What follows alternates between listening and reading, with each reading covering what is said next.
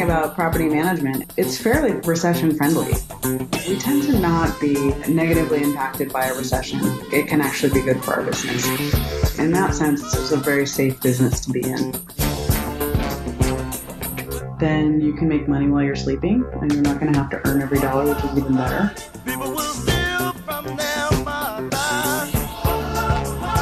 People will rob their own brother. People can't even walk the streets. My name is Lisa Wise. I am the chief nester for Nest DC. We're a boutique property management company in Washington, D.C. We manage really high quality homes in the district proper. So we focus on a lot of single family residences, condos, and spaces in co-ops. We also manage single family homes. We focus on high density urban living environments. So we look at neighborhoods where there's a lot of pedestrian traffic, and we focus on historic homes and spaces that attract people that will generally live in the space for 2 to 3 years. DC is a pretty transient place, so we have a pretty decent turnover rate to the extent that, tenants come in, take good care of spaces, and then they're gone in a few years, so we can re-rent that space. We don't own any of the property ourselves. We work with clients who are often foreign service or stationed overseas or in other places, and they're using their property in the district for investment income. So we've been able to aggregate that business and manage about 725 properties right now, or individual units. So that's one business I've got. I have another business I'm the co-owner and co-founder of, which is Roost DC. And Roost is a sister company to Nest. Roost manages homeowner associations and condo associations, again, in the district. The difference between the two is, one, and first and foremost, we're an employee-owned company. So there are 15 employee owners of Roost DC, and Roost focuses on managing the governance aspects and the envelope aspects of the buildings that we work with. So we don't manage any of the units in the buildings, but we manage the buildings themselves. So right now, those are the two key endeavors. We've been in business respectively from 2008 for Nest, and we started Roost in about 2014 we incorporated. Okay. And so if we're talking about Nest DC, did you ever try getting into multifamily? And you're talking about you only work with people who hopefully are going to rent there for 2 or 3 years. Have you ever done it where it's been less than that? And can you tell us why you try to get to the 2 or 3 year people who will stay there? We do have some multifamily spaces. We have about 30 buildings that are multifamily. In terms of the timeline for, or the sort of the life cycle of the tenant, it's really better for the owner or the ultimate landlord and for the tenant to have less turnover, more consistent for everyone involved. And while we definitely capitalize and monetize the transition phase and the leasing phase, it's really best for the property, the tenant, and the owner if tenants stay for a minimum of 2 years. And we find that's pretty typical because this marketplace it's just highly transitional. That's why we focus in on that timeline for the most part. Okay. And can you tell us why you decided to go ahead and start Roost, even though you're doing the Nest? Yeah, that's a great question. We were managing buildings associations as Nest DC. It really, wasn't a very strong focus for us. We were actually doing it when asked and really begged to do it. There hadn't been a very good track record of building management companies in this city that would work with smaller associations, which is associations in sort of the 6 to 30 unit range. I added some staff members at that time who had a really good background in building management and association management. And so we suddenly went from it being kind of a sideline to something that I think we had an in-house expertise in and something we could build on. So it was clearly emerging as a revenue stream and option for us to expand the business. But at the same time, every day I come to work, it's a dream job for me. And Nest has been something I never anticipated having happen for me in life. And the advantages of owning your own business and all of the things that have come from it have been immeasurably rewarding for me. And I also know that because we're a service-based business, there's no way I would have been able to achieve what I have had it not been for the really committed staff members and team members that I had. So from an early place as a company, when we started to see that we had sustainability in our near future, I wanted to create an opportunity for people to sort of have that co-ownership experience. But it didn't make sense for me at the time, for many reasons, to sort of slice up Nest. So rather than fold new owners into Nest, what we did was we teased out Roost as an employee-owned company that gave everyone that opportunity. And it worked out really beautifully. And it sort of resolved a lot of the problems that exist in that particular market where you have high turnover rates on building managers, lack of enthusiasm and not a lot of teamwork and the things that we see a lot of our clients really complain about when they're transitioning to new companies. We've kind of resolved that by having an employee ownership model that, cultivates a totally different kind of buy-in and enthusiasm for the work. Yeah. Were you reading about a company that did that, or how did you come up with the idea to do that? Just like Nest, we sort of made it up. I had a hunch, which is basically the way I've done everything, for better or worse, and there have definitely been some worse case scenarios with that strategy. I've always felt like doing good business gets more business, that giving things away is how you get what you ultimately want and need. And it's not necessarily a business model. It's a philosophy to doing business. And I felt like the more I could reward the people around me and get them to buy in, the more successful we would be. And while it might not be what's right for my bottom line in a moment, for the long haul, I think it's probably what would lead to more exceptional growth and just better experiences for everybody. So we just, we met with an attorney, talked to him about incorporating a new LLC and what kind of corporate structure we would need to do that. We talked to the staff a lot about whether they would be interested in pursuing it. And we got a lot of buy-in, and it just clicked, and we jumped on it, and we really haven't looked back. Let's just compare like you versus another management company that does condo association or multi-unit buildings. Like, I guess, are those managers usually just paid straight base salary on another one, and then over time they just build resentment and don't care? And versus like yours, who is employee owned, how kind of y'all manage it differently? There are two things that set us apart from all other management companies in the condo association arena. And the first, obviously, is the employee ownership model, but the second is we work in teams. So there's a lot of crossover in terms of skill sets and role that we'll play. So each of us kind of has a subspecialty, but we're all able to get basic level management tackled for our buildings. The traditional model in this landscape is a portfolio management model, where you'll have one person who is responsible for anywhere from 12 to 15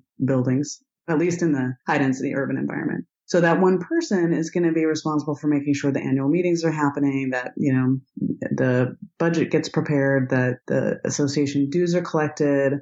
So they're looking at the governance aspects, the financial aspects, and then when something goes wrong with the building, they're going to make sure they coordinate the maintenance. And then larger issues like making sure roofs get replaced and things like that. And it's incredibly uncommon for someone to be just as good at roof replacement coordination as they are governance issues. And what we find is that, there's just lack of fluency in all of those things equally. So you have someone who's just never really going to be able to perform as well as you need and want them to.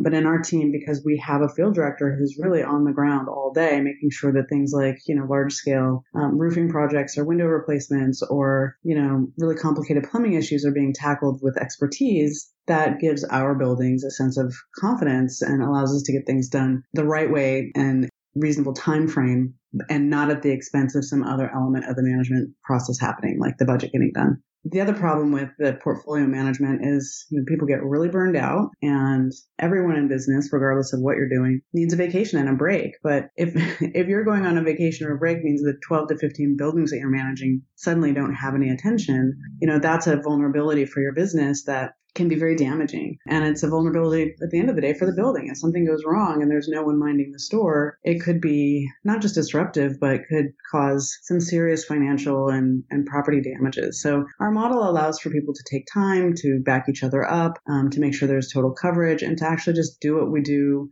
as well as we can by giving people latitude to be expert in their area of focus. And so you're saying there are about 15 employees with Roost DC?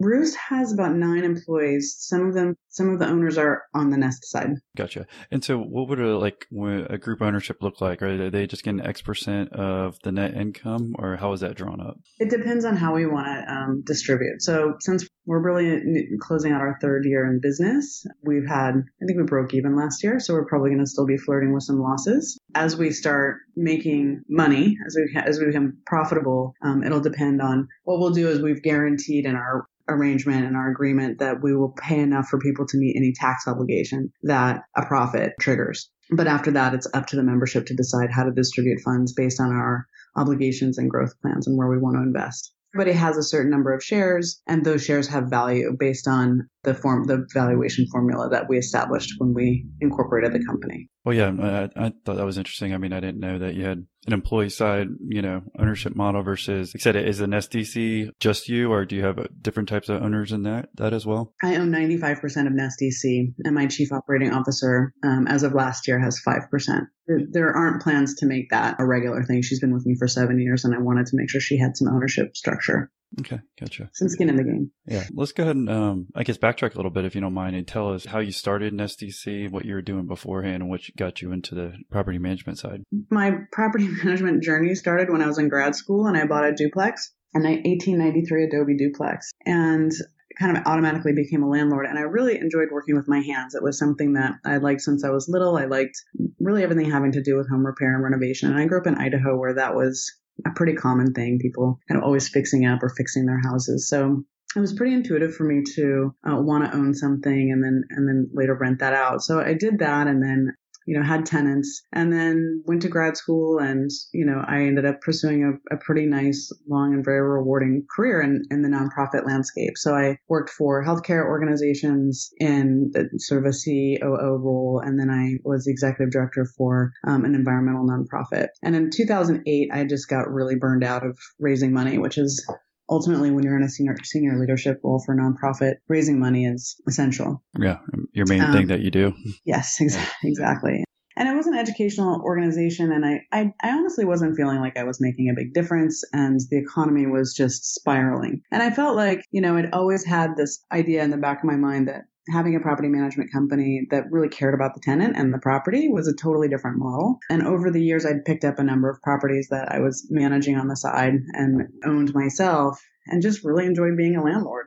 I felt like I was able to offer people a great living experience, and that made a difference for them every single day. So I was talking to a friend at the time, still a very close friend. We've been friends for a long time. And he's a landscape architect. And I said, obviously his business wasn't booming in the recession. So I said, hey, maybe we should start this business. And at a minimum, we can be kind of a side hustle. We can just have some extra cash every month.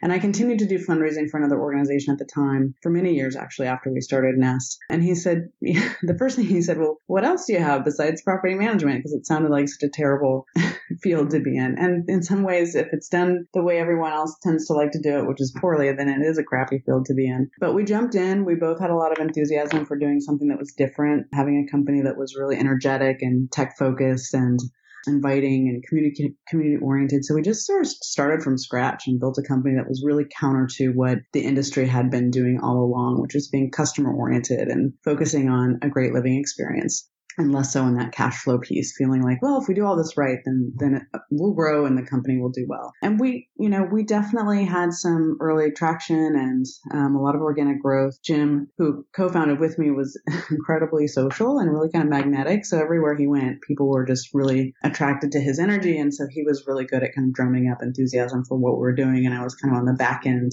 making sure we got a website and, could actually deliver systems wise on what we were doing. And it grew from there. It was very organic, and I never had any strong expectations for what we would become. We just kept plugging away and being really fiercely focused on doing our best work. And over time, it really just got traction, and we were able to find that sustainability point, which I knew would happen around it, having about 200 properties under management. And at that time, Jim had, at around 100 properties, Jim was like, oh, wow, this is too hard.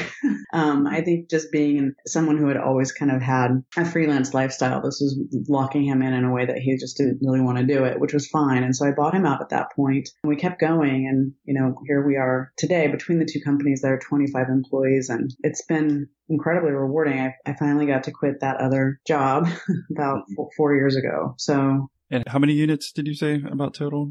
We have about 725 units that we manage. Well, you were talking about, I guess, buying your own duplex and managing some properties or initially. Did you get hurt in the recession at all and have any issues with those properties? No, and that's because I'm a buy and hold kind of girl. Yeah. And so, I wasn't in a position where I needed to sell. And if that's the case, then, you're kind of always in great shape. And the nice thing about property management is, it's fairly recession friendly. So people who can't sell are going to rent. And then when people want to buy, a lot of those folks that are buying property are going to want to buy it for the sake of turning it into an investment. So we tend to not be negatively impacted by a recession. It can actually be good for our business. So in that sense, it's just a very safe business to be in. Was all this in the DC area? No, actually the property yes and no. So a number of the properties that I initially had were back when I lived in Tucson, and I moved to DC in 2004, and I bought a house when I got here, and that house is still one of my favorites to manage and rent out, and then over the years acquired a few more here and there. So, and I also dabbled in managing other people's property and enjoyed that as well. So that's sort of the heart of the origin story there. Even back then, I mean, could you tell us, was he in DC? He was the landscaping buddy that was kind of helping you manage, or no? He and I were just really close friends. So around 2008 is when I sort of discussed that idea with him. But all the other management that I had done, I just did on my own.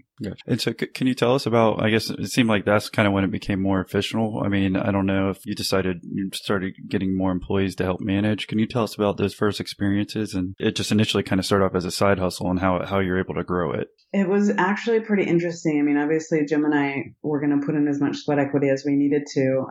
And I was working in an office space doing my sort of fundraising job. And the agreement that I had with my boss there was that I would be starting this other company and I needed to have a lot of flexibility, and it was a part-time job, and she was just fine with that. So, but another person, Rihanna Campbell, who was working for that healthcare organization that we're both working with, was also part-time. And I asked her once what she was doing in her spare time. And she said, "Oh, I'm doing some property management work," which was really weird, right? So the person that my office is adjacent to hers, and we're both doing property management on the side.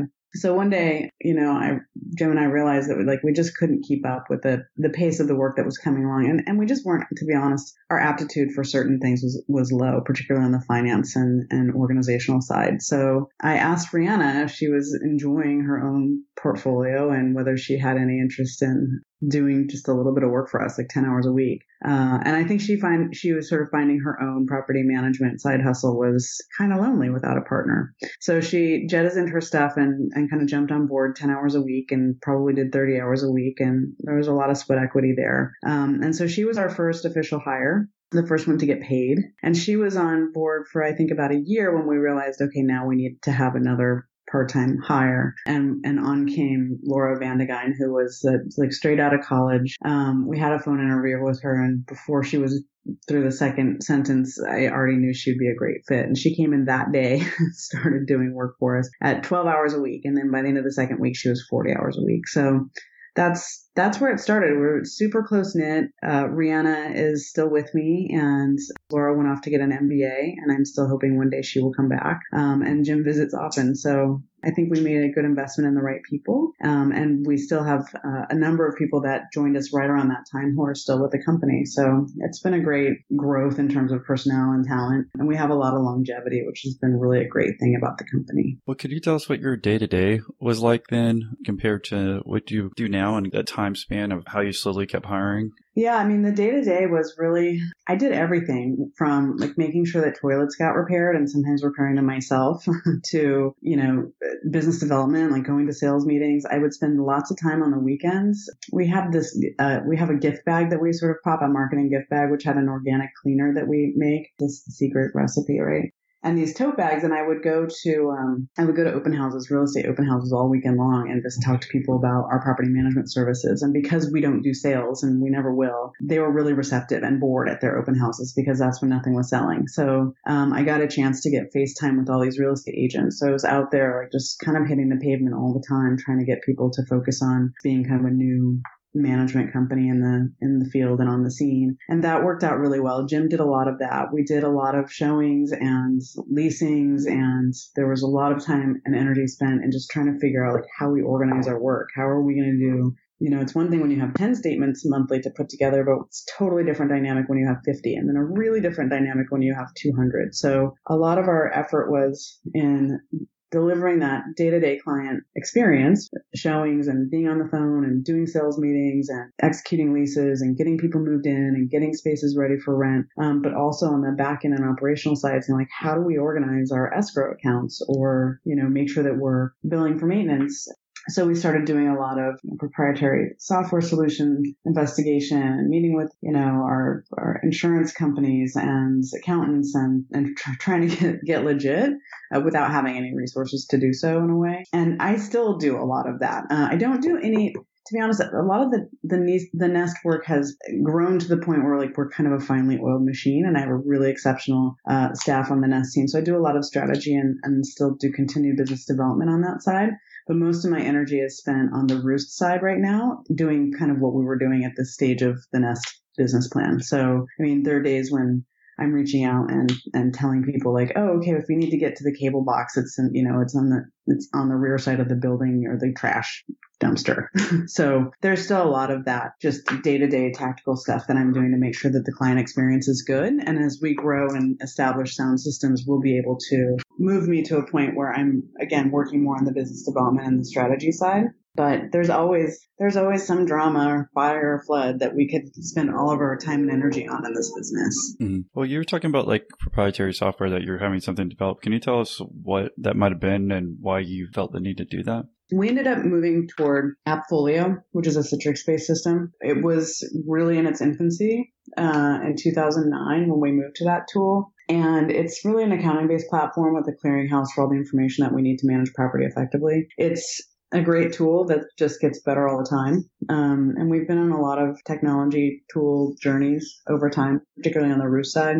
But going all in on AppFolio was a pretty big game changer for us. The property management field on the whole has been not particularly enthusiastic about modernizing. And it's a very paper-heavy, data-heavy, and intensive field. And I think because of that, it's a major effort to invest in a new tool or change the way that you're doing things, particularly because there's so much happening in real time. You often can't get to the things that, are going to make sure that you're more solidly performing long term. I'm glad that we were able to work with a software that helped us be as kind of nimble as possible. And it's something that a lot of our competitors still don't have a good software solution for their management. Well, could you give us an example of maybe like before and after what you were doing or what you would try doing, I guess, before AppFolio, if that was your biggest game changer? I mean, we had a QuickBooks file for every single property. So bad, right? That hurts to think about. Yeah. And then Excel spreadsheets and just all of this like really manual data entry. You were just opening yourself up for so many mistakes. It's impossible for that much data entry to happen effectively and to time things well. So we didn't have ACH transfers available. So we were like, literally, I had a number of clients.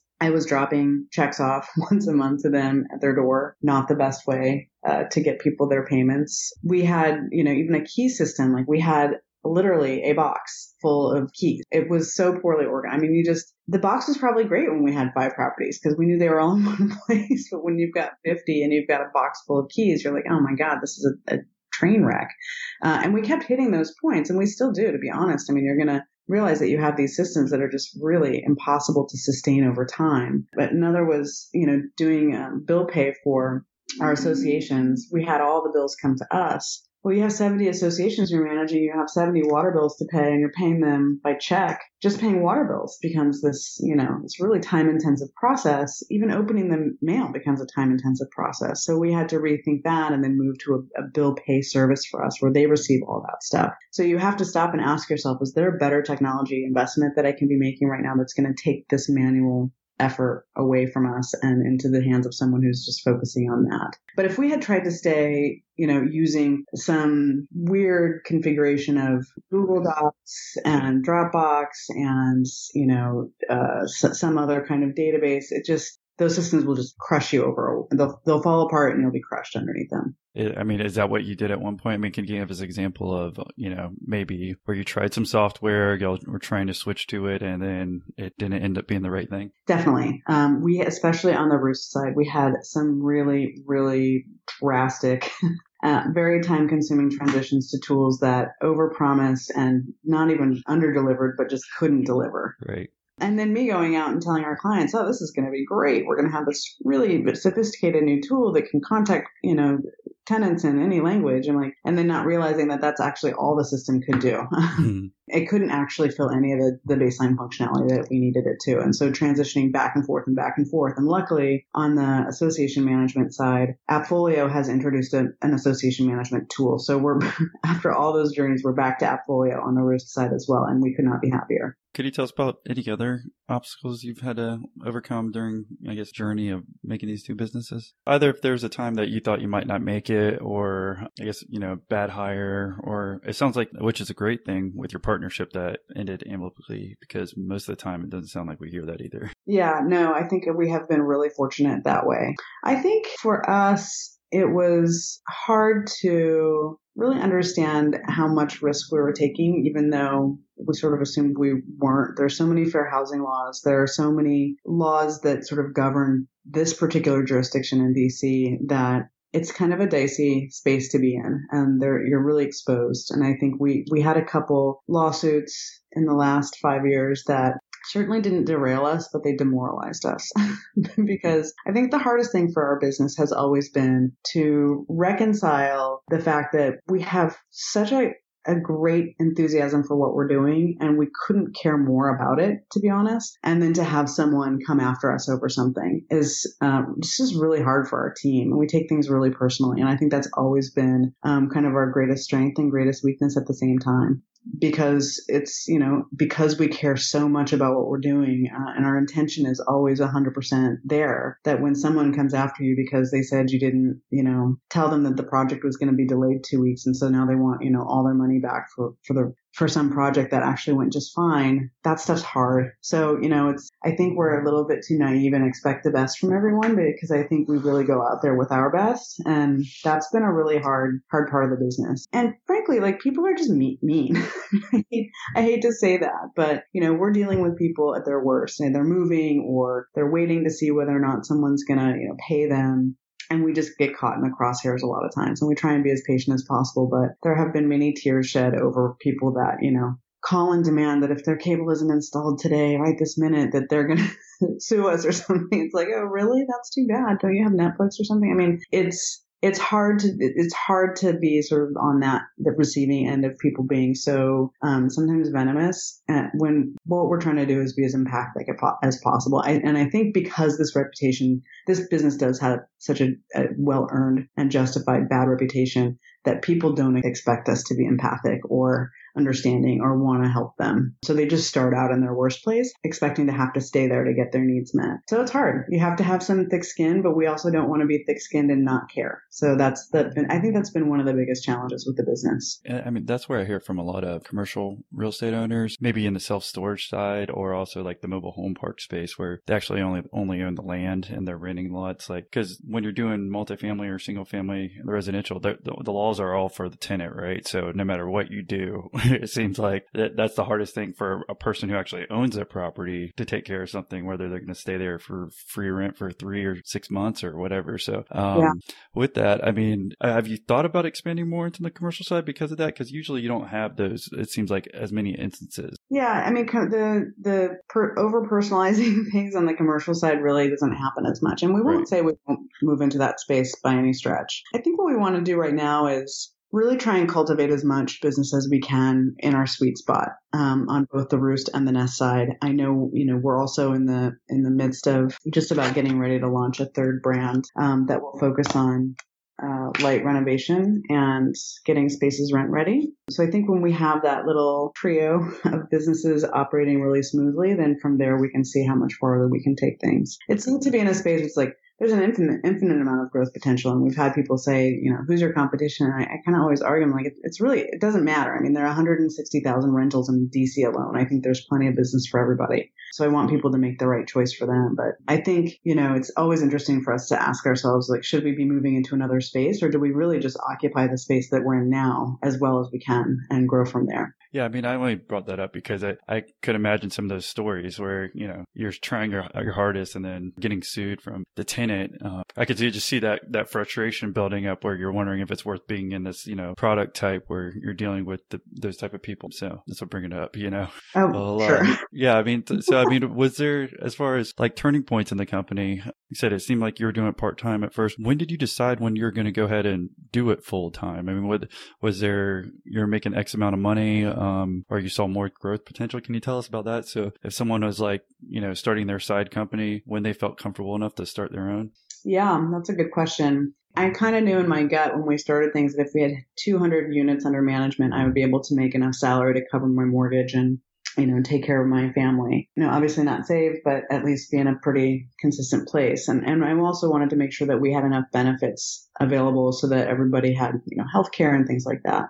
So when we got to that place, I was willing to take a pay cut and, go all in on Nest. And my having two jobs was probably the best thing I could have done for the company, because not getting paid by Nest meant that we could hire more staff members to deliver on all of these promises that I was making and offer that exceptional, service that, that I promised we could deliver on. So, but at that 200 units, I knew that I could make that transition, and I phased myself out. So the other job, I went from sort of 3 days a week, and then I went to 2 days a week, and then I went to one, and then finally I'm like, okay, I'm ready to take the plunge and just have, one job for a change. But, you sort of ask, do you ever feel like there was a point at which you wouldn't make it? And I always felt like, in February, nobody wants to move or lease anything. And I'm like, oh my God, why did I start this business? Every February, I feel that way.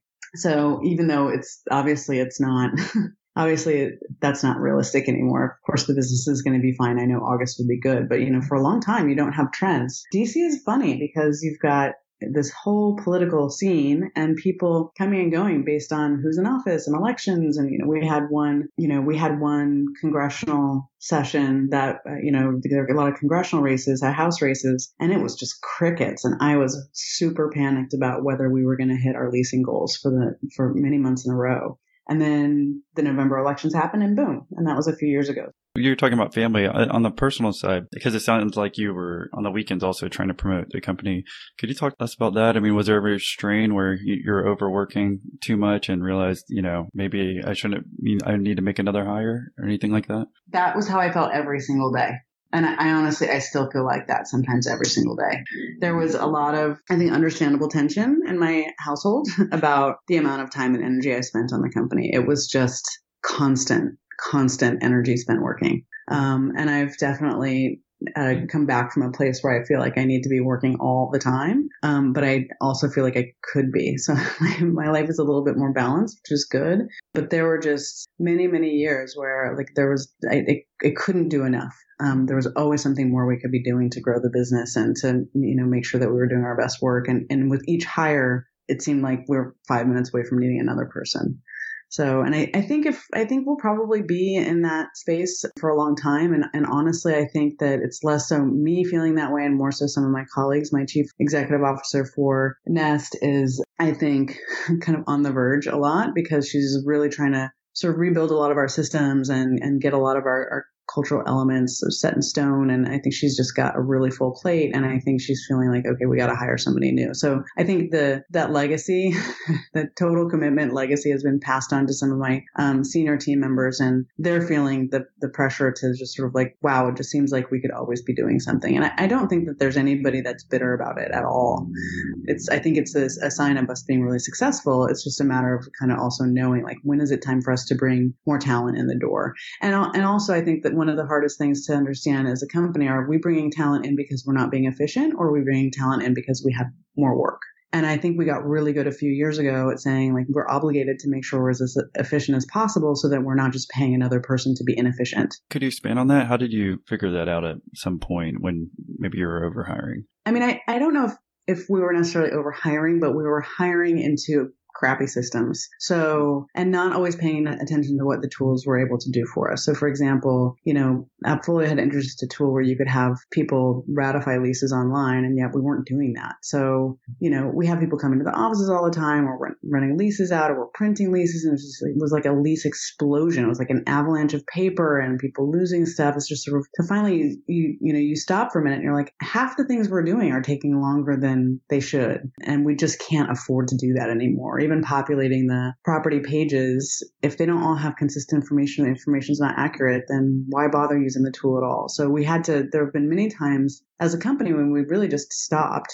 doing our work for long enough to say like, what's working and what's not working, even on the client side. I remember a day when I came into the office and we've been bitching about, some guy, it's just, he had, a rabid raccoon break into his house from a chimney and like bleed everywhere around this house. And we had to we had to have like a hazmat guy clean it, right? And he didn't want to pay the bill, and of course, our contract allows for us to do that. It's like this impossible situation because they want us to be, a bad landlord. And that's just completely counter to who we are as a company. And so just so much frustration and constant conversation with a stupid rabid raccoon and how the girls in that house locked themselves in the bathroom. It was hilarious.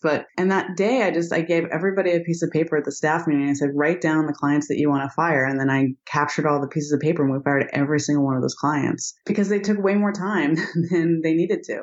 They weren't revenue streams. They were stress causers. And I think it's those points when we're like, we just have to get smarter about this. Not every dollar is worth it. So if you have to earn the dollar 5 times, then it's not worth it. It doesn't spend right.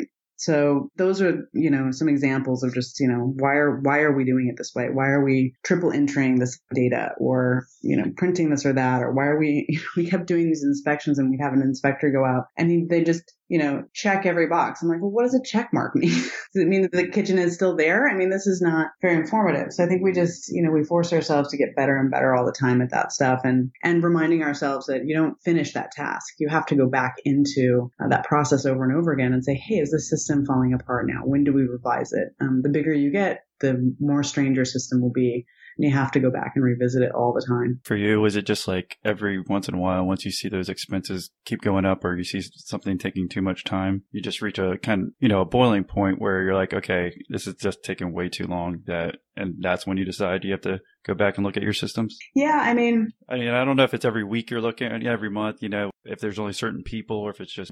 It's pretty I think it's all of us. I think, our theme, we have sort of themes every year. And I think one of our themes this year is to be as innovative as possible. And that innovation just means, focus on efficiency and excellence at the same time. So we've been doing paper inspections. We go and inspect the single family homes that we've got. We've been doing paper inspections and then we PDF them and then we send them out and then we put them in the person's portal. And for 3 years, there's been an online inspection form through Appfolio. We just hadn't taken the time to learn how to use it well and customize it. So, at that point, I'm like, we have to stop using systems that don't work as well for us. And they worked great. That was a fine system when we had 10 houses to look at, but we have 250 houses. So, forcing ourselves to stop for a minute and say, hey, is there a better way of doing this? I think not only me being the one doing that, but constantly encouraging everyone to have some ownership over whether we're doing things the way that they really should and could be done in a scalable way. There's so many things that we've been doing over time that's just, it's not scalable. Well, do you think now with Roost DC, do you feel like that's been happening more and more where the employees are taking more ownership and looking at those efficiencies since they're co-owners versus Nest? Yeah, absolutely. I mean, I think, I've always felt with Nest, we've had that family. There's always been a very familial way of working together and looking at the work, but the genuine ownership model really does change how people want to approach the work on the Roost side. And when we say like, okay, listen, we have to switch the system again. We have to transition all of our buildings out of this crappy tool and into the tool that we actually know is going to be good. We just go all in and do it. And instead of just sort of hating on that concept, we just get it done because we know the value in doing so. And have you just noticed kind of like night and day, maybe the people who have transitioned over as far as, how involved they are in the company? For our clients? Oh, no, not for your clients, just the employee ownership model. Because I'm just thinking if someone's listening, and maybe they're thinking about doing something like this, what type of advice you have and, the benefits that you've seen and maybe some of the negatives. Yeah, I think in a service-based environment, an employee ownership model is clutch. It really goes a long way in terms of selling people on the idea that the people that you're going to be working with are invested and committed in their work. It's just really rare to have that be the case. You've got a lot of companies where the family ownership model is a strong one, but it's incredibly rare to see one that's employee owned. I think it offers an edge, to be honest. I think it goes a long way to establishing our reputation in the city as being really different in a good way.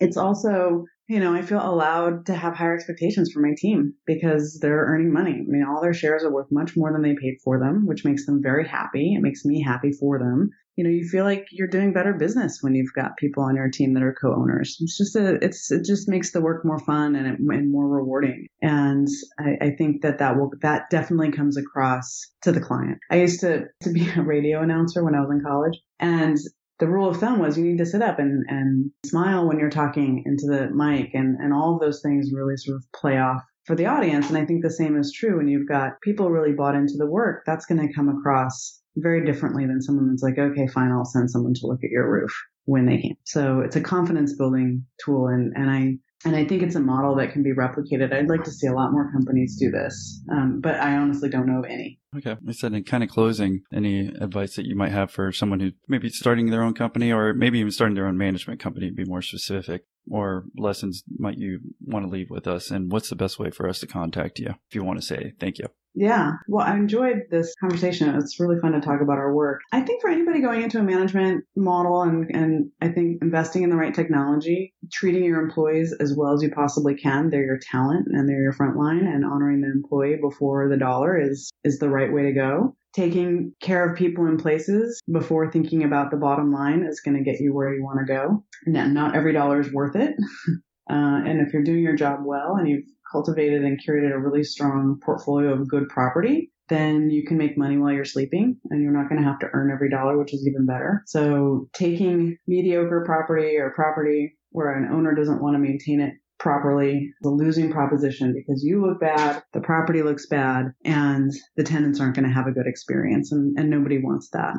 It's not profitable. It may be for somebody, but it certainly isn't for us. And care about your community. I've always felt that we have a unique opportunity as business owners to make an impact in the city and communities that we live in. So instead of paying for marketing, make donations to organizations that you care about, and your reputation and visibility will grow as much, if not much more than it would if you took an ad out on Facebook. So those are just a handful of tips that I have, and certainly things that we've done that I've been happy for. And on the software side, I wish I'd done sooner. And after that, I'm very easily reachable at my email address, which is lisa@nest-dc.com. Always happy to connect with people that are interested in our work, and would love to hear back from people. Well, thank you, Lisa, for coming on and sharing your story with us. Thank you. I really enjoyed it. All right. You have a great one. You too.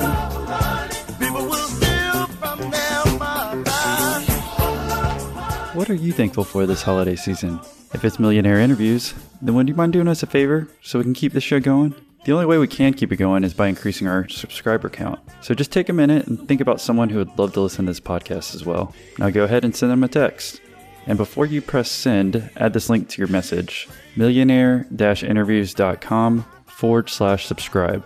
It'll redirect them to the podcast app so they can subscribe within, 6 to 9 seconds. We'd really appreciate it again if you share it with somebody, because we can't keep it going without you and other listeners. People don't care who they heard of me.